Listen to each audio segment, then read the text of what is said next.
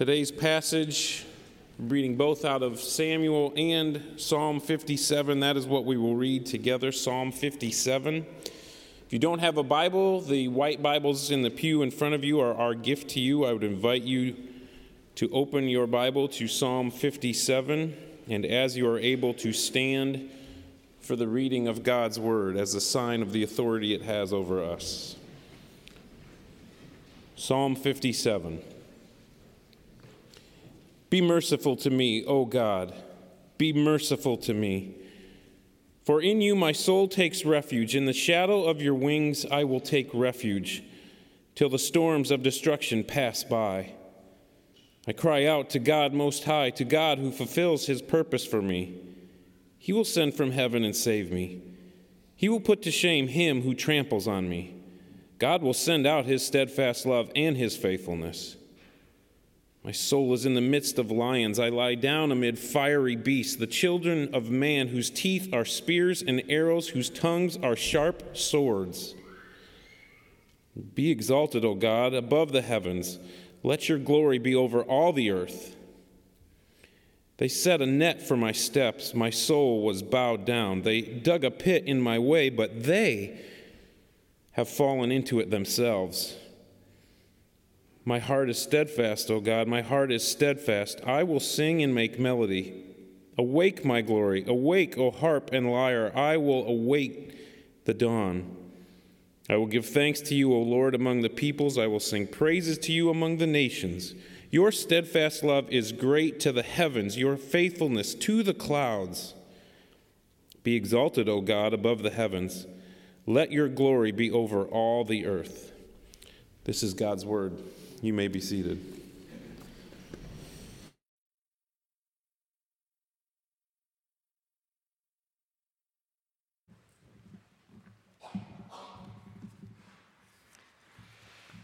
Good morning, Christ community. My name is Craig Cody. I'm one of the elders here. I'm thankful to be able to open the Word of God with you all this morning.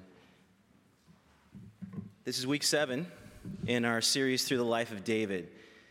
And it's quite a doozy. I love it every week. I feel like I'm learning new things all the time and again being brought deeper and deeper into David's heart and there seeing the heart of God. Last week, let's go back and review what we did last week. Last week we discussed Saul's fall into wickedness. He had distorted truth faithfulness. He brought evil Doeg, if you remember that guy, Doeg, into the evil with him. And then they slid down the slippery slope of sin, leading him to mass murder. They killed that entire city of priests and their families and even the animals that were there. It was a sober warning to us to turn from sin and to run to Jesus, confessing our sin and receiving his grace. David, meanwhile, continues to elude Saul. He's on the run. And the place he runs to escape, and we've talked about this several times, but we've never specifically focused on it, is the wilderness. David ran off into the wilderness, which is our focus this morning. You'll remember that this sermon series is structured around the idea of David and something or someone or someplace. Well, today we're someplace. It's David and the wilderness. That's our focus this morning. And before we dive into that, let's pray together. Lord, I need you. We need you. Come and speak to us. Come and give us true food and true drink by your Spirit through your word. In Jesus' name, amen. So, we've been walking through 1 Samuel, right? The historic events, this narrative account of David's life. And these events have led us here to David hiding in the wilderness from Saul. I just want to make this clear right off the bat. This is not David and his homeboys on a backpacking trip. This is not a fun time. This is not some cool terrain they're trying to check out. This isn't some poetic picture from Thoreau's Walden Pond or Annie Dillard's Tinker Creek. This is not some romantic moment for David. David isn't even trying to get in touch with being wild at heart or his primordial manhood. That's not what's going on here. The wilderness is an inhospitable, desolate place. And David came here for that reason. because it was inhospitable and desolate, to find a place where Saul couldn't find him, or maybe even a place where Saul wouldn't dare come after him. So when Israel read this story, thinking about the context that this story was written in and the people who were reading it, and as we read it now, the intent, as we get to these wilderness stories and in these wilderness psalms, which is where we're going to be today, the intent for them, for Israel then, and for us now, is to feel the difficulty of that moment. The bleak, dry, lonely, harsh wilderness. So let's just try to put ourselves there. Before we actually dive into Psalm 57, let's just try to wrap our minds for a moment around the wilderness, what it would be like. So imagine yourself there right now, waking up in a pitch black cave, if you slept at all the night before, where the type of cave where if you hold your hand in front of your face, you can't even see it. It is ice cold, thick darkness. You barely slept because you are shivering all night long. Your stomach growls. There's no food. You can barely swallow because your throat is so dry. And if you duck outside of the cave, maybe to get some water or to go forage for some food, you risk being seen. And you and everyone who you're with, they're going to be dead.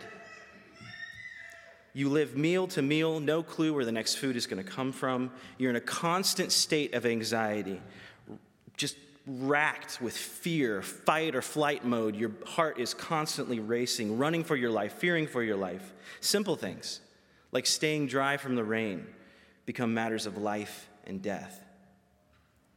You're constantly hungry, thirsty, and sick. There's no breaks, no rest, no relief. You are so weary. Day after day after day, the weariness gets so heavy it seems to seep down into the deepest parts of who you are. That's David's wilderness. And that's where we find him. As we come to Psalm 57, he's in the wilderness.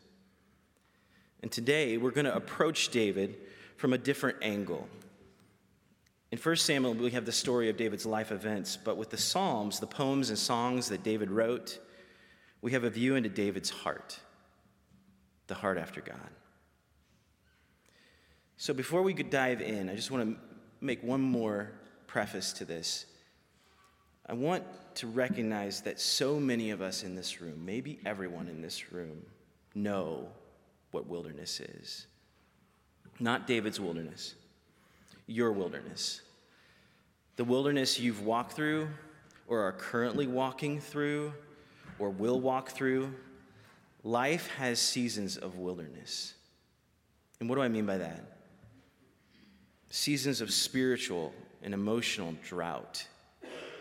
Seasons of loneliness, of hopelessness, of abandonment. Seasons of barrenness or despair, of crying until tears dry up in your own eyes.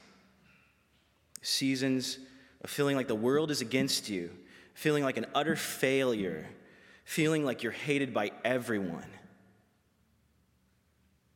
I have been praying for you. I've been praying for me. I've been praying for us as a church. And I have been pleading with God to build in this church brothers and sisters, saints of the Lord, who do what David does in the wilderness.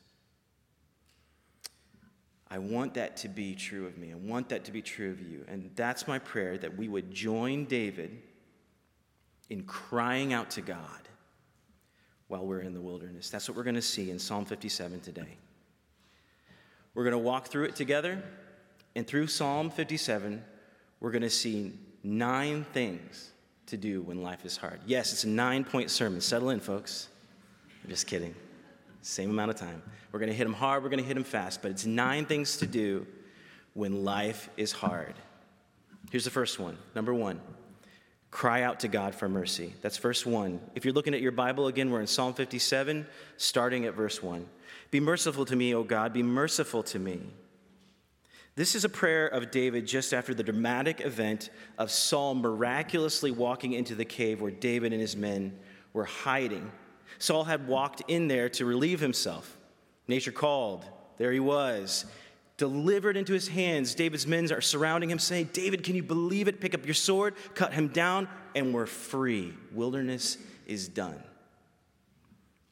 But what was David's response?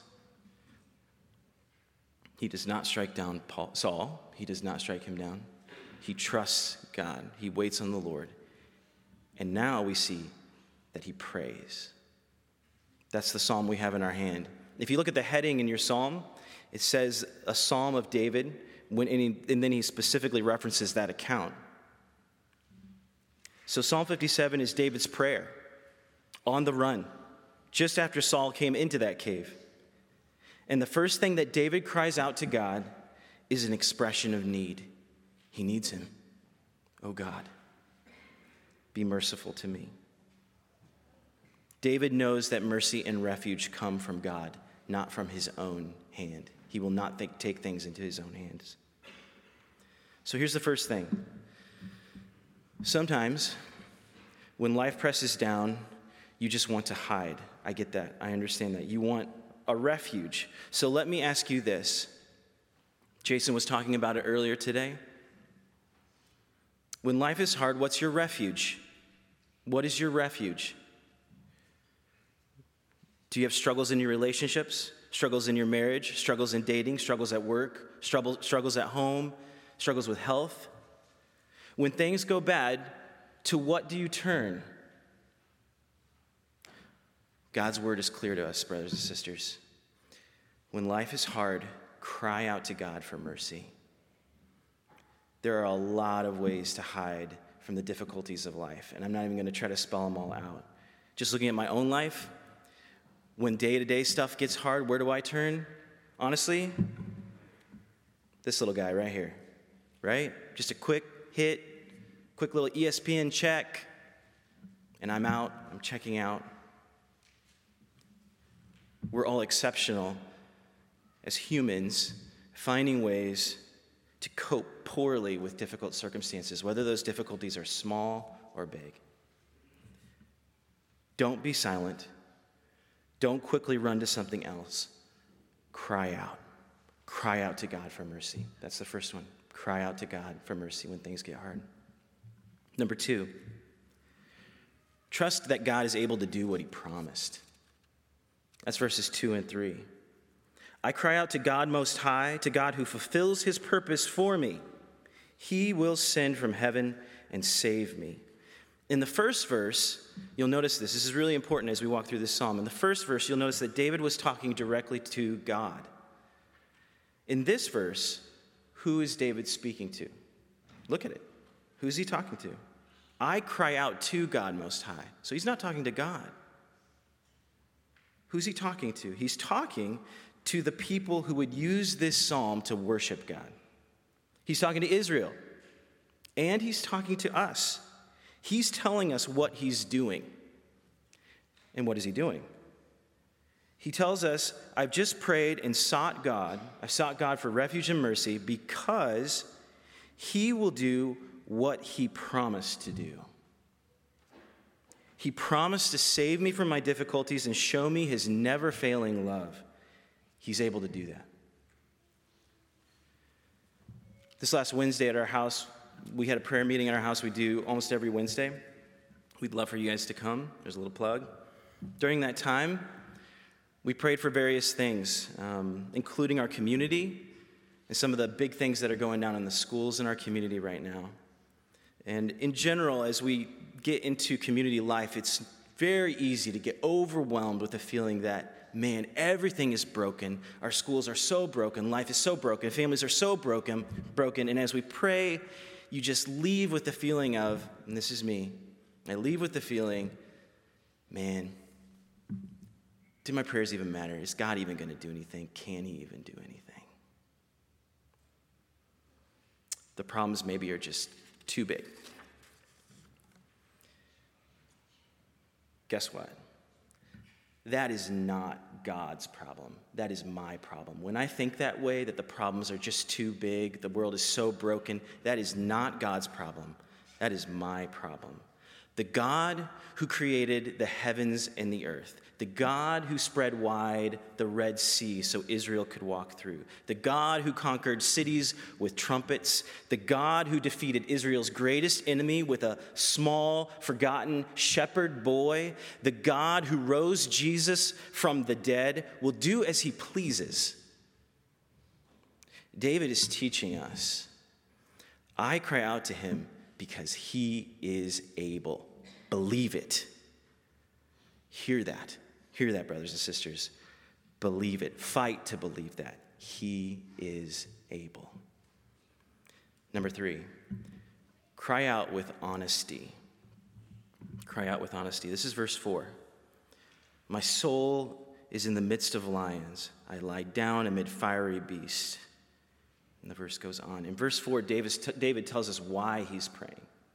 Why is he praying? And he tells us honestly, his soul, the deepest part of who he is, feels surrounded. There's no escape. He's overwhelmed, and he sees no way out. That's real. And it's amazing. Think about that for just 1 second with me. David is the future king of Israel. If there's anybody who is supposed to be strong and tough and have all the answers and have everything together, show no weaknesses, it's got to be him. He's the little Messiah, remember? He's the one being used by God to conquer God's enemies. He can't show weakness. Yet he tells us, I was surrounded. No escape. I'm at the end of myself.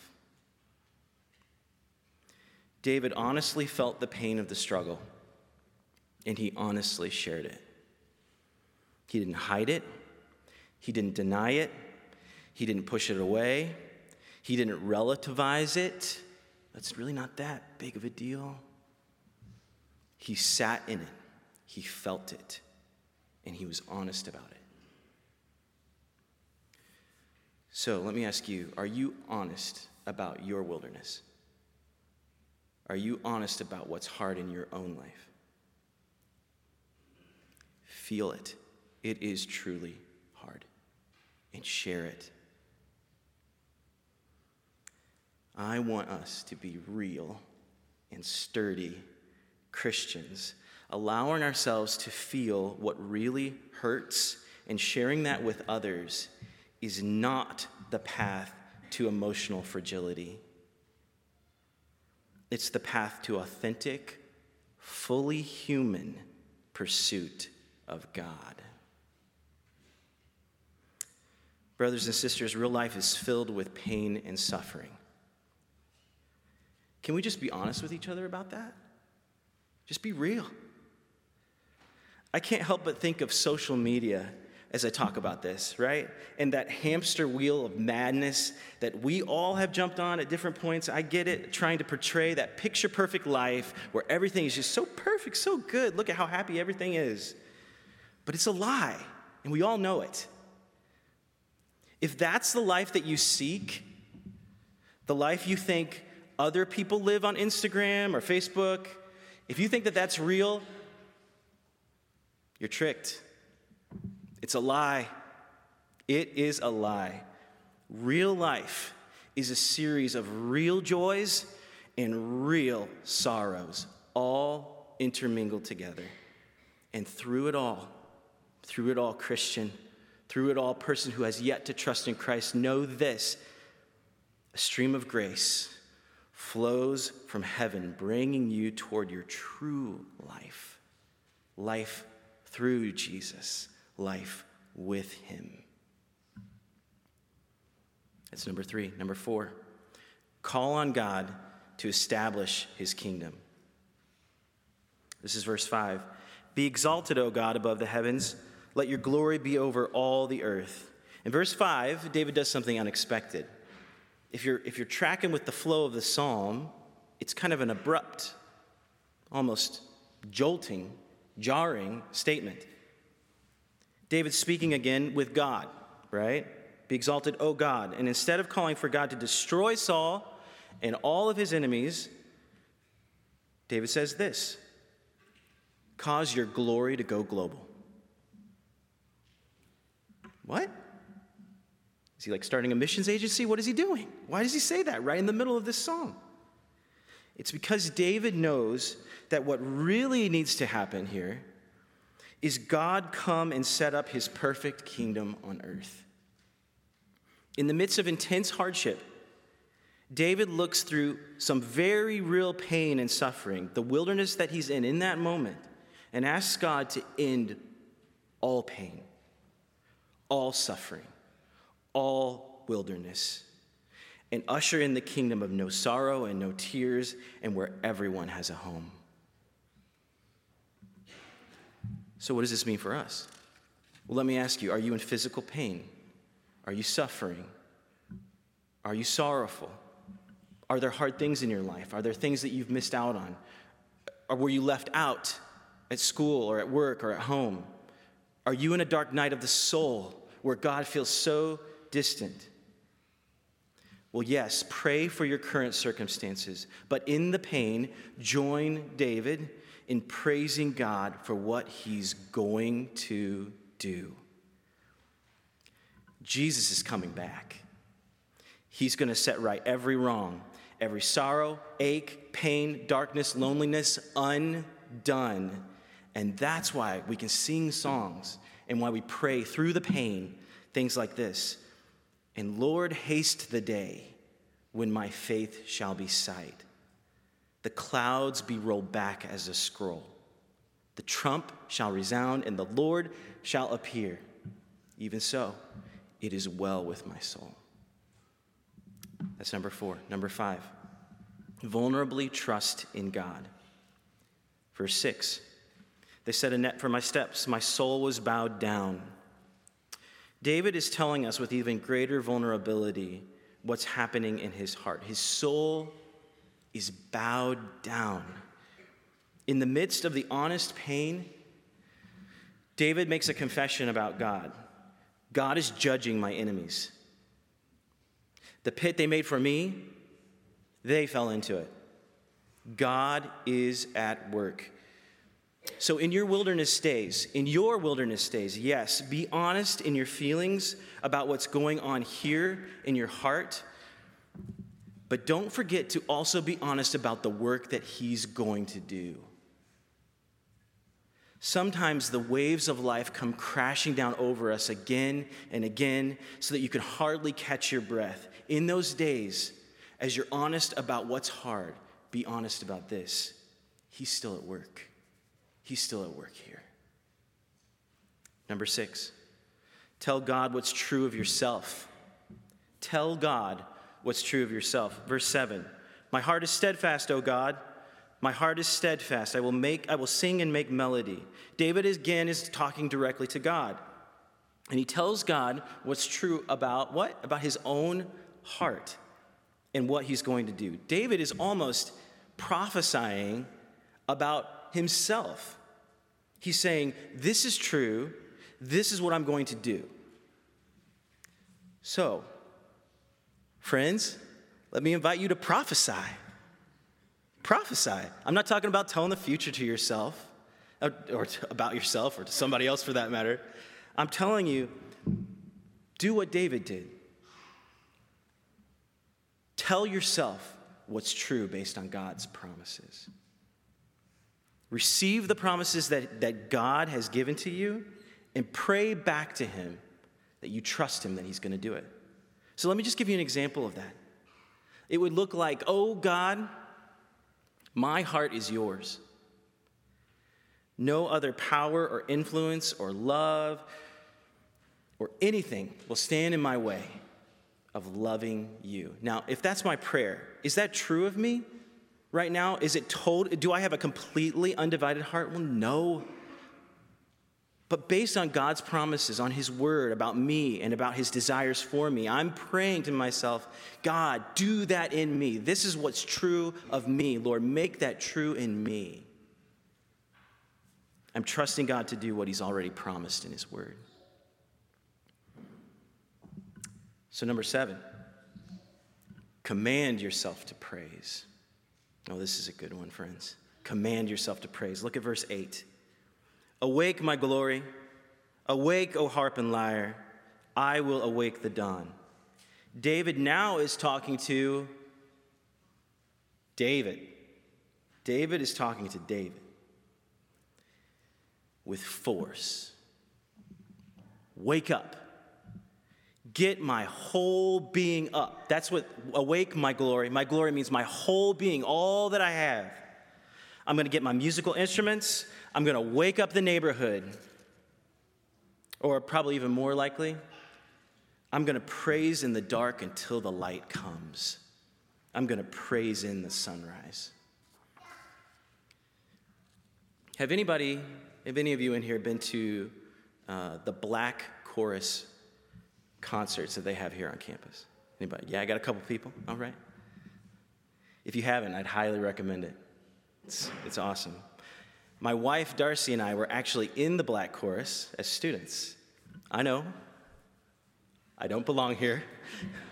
I was the one white male at the time, and the awesome director, Dr. Ollie Watts Davis, put me in the dead center front row, right there, so that the one guy who couldn't clap and sway was hidden by her body, right there in the middle. While we were in the choir, we had someone that was part of the choir called a hype man. You guys know what a hype man is? Yeah, all right. It's kind of like that.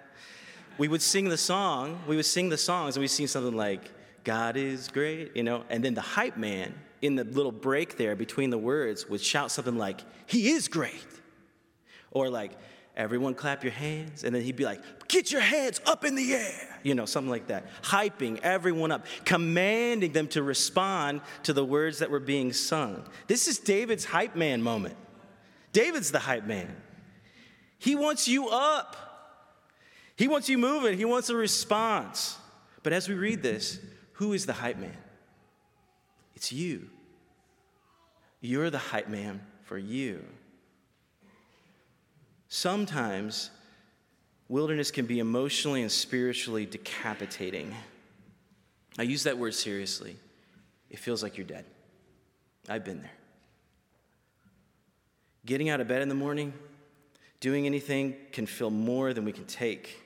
Friends, the Word of God is clear here to us. Stop trusting yourself and start trusting the Word of God. Some of us really need to hear this today. I'm not minimizing the difficulty in our lives, but there's a point where you need to say to yourself, where all of us needs to say to ourselves, God's Word says He reigns.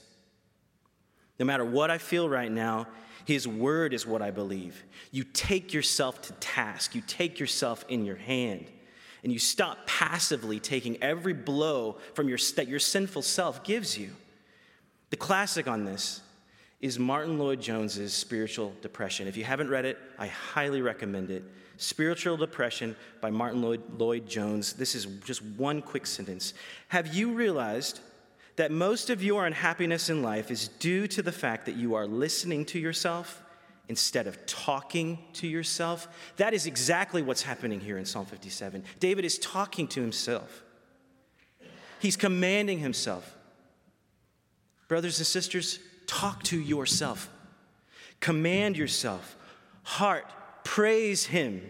All my being, praise Him. Wake up, get moving. No self-pity, up and out and outside of myself into Him.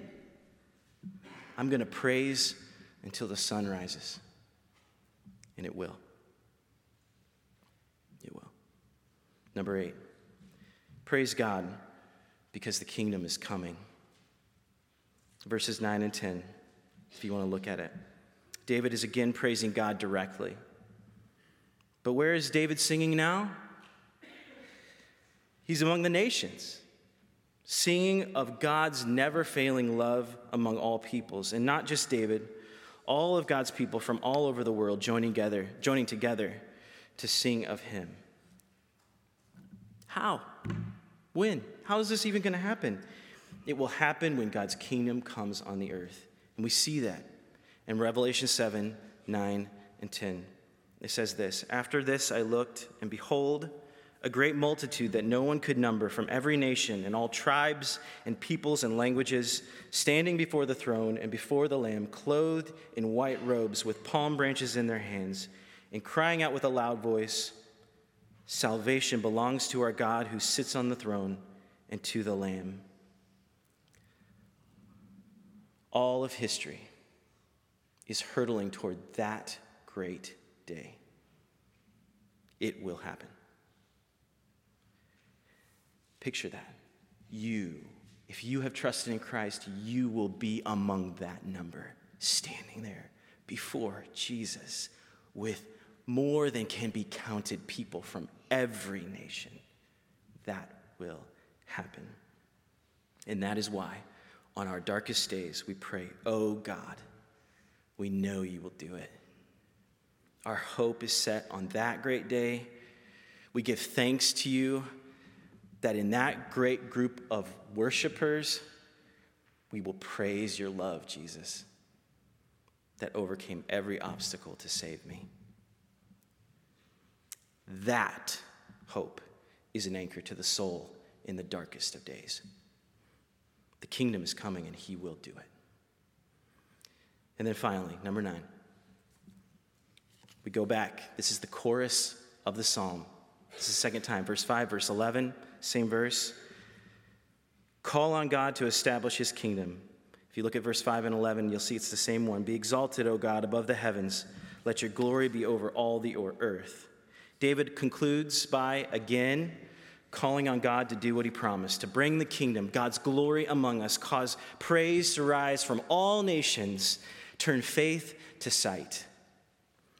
Brothers and sisters, as you walk through the wilderness, remember this: the God who is walking with you through it all is immeasurably great. His glory will be global. So great that every people will praise him. He promises that, and it will happen. How do we know? How do we know that it's going to happen? Because God keeps his promises. Again and again throughout the history of Israel, God promised a great Messiah, one sent by God to rescue his people from everything, from every sin, from every sickness, from every sorrow. One far greater than David. And not a conquering war hero, but a suffering servant Messiah who would bear our griefs and carry our sorrows. And that Messiah, Jesus, he came to fulfill every promise God made to his people and open the door to his eternal kingdom by dying on the cross and rising from the dead, that all who trust in him, all who place their faith and trust in Jesus Christ for the forgiveness of sins, would be part of his forever kingdom. Friends, Jesus is coming back. He may come back at any moment. He may come back today. He's going to come back and set up that kingdom forever. He will do it.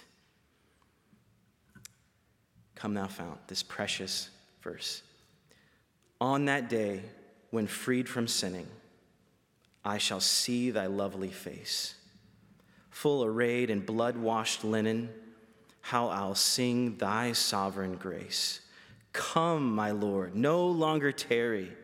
Bring thy promises to pass. For I know thy power will keep me till I'm home with thee at last. Let's pray. Oh God, we are crying out now to you for mercy. Come and do what you promised you would do. In Jesus' name, amen.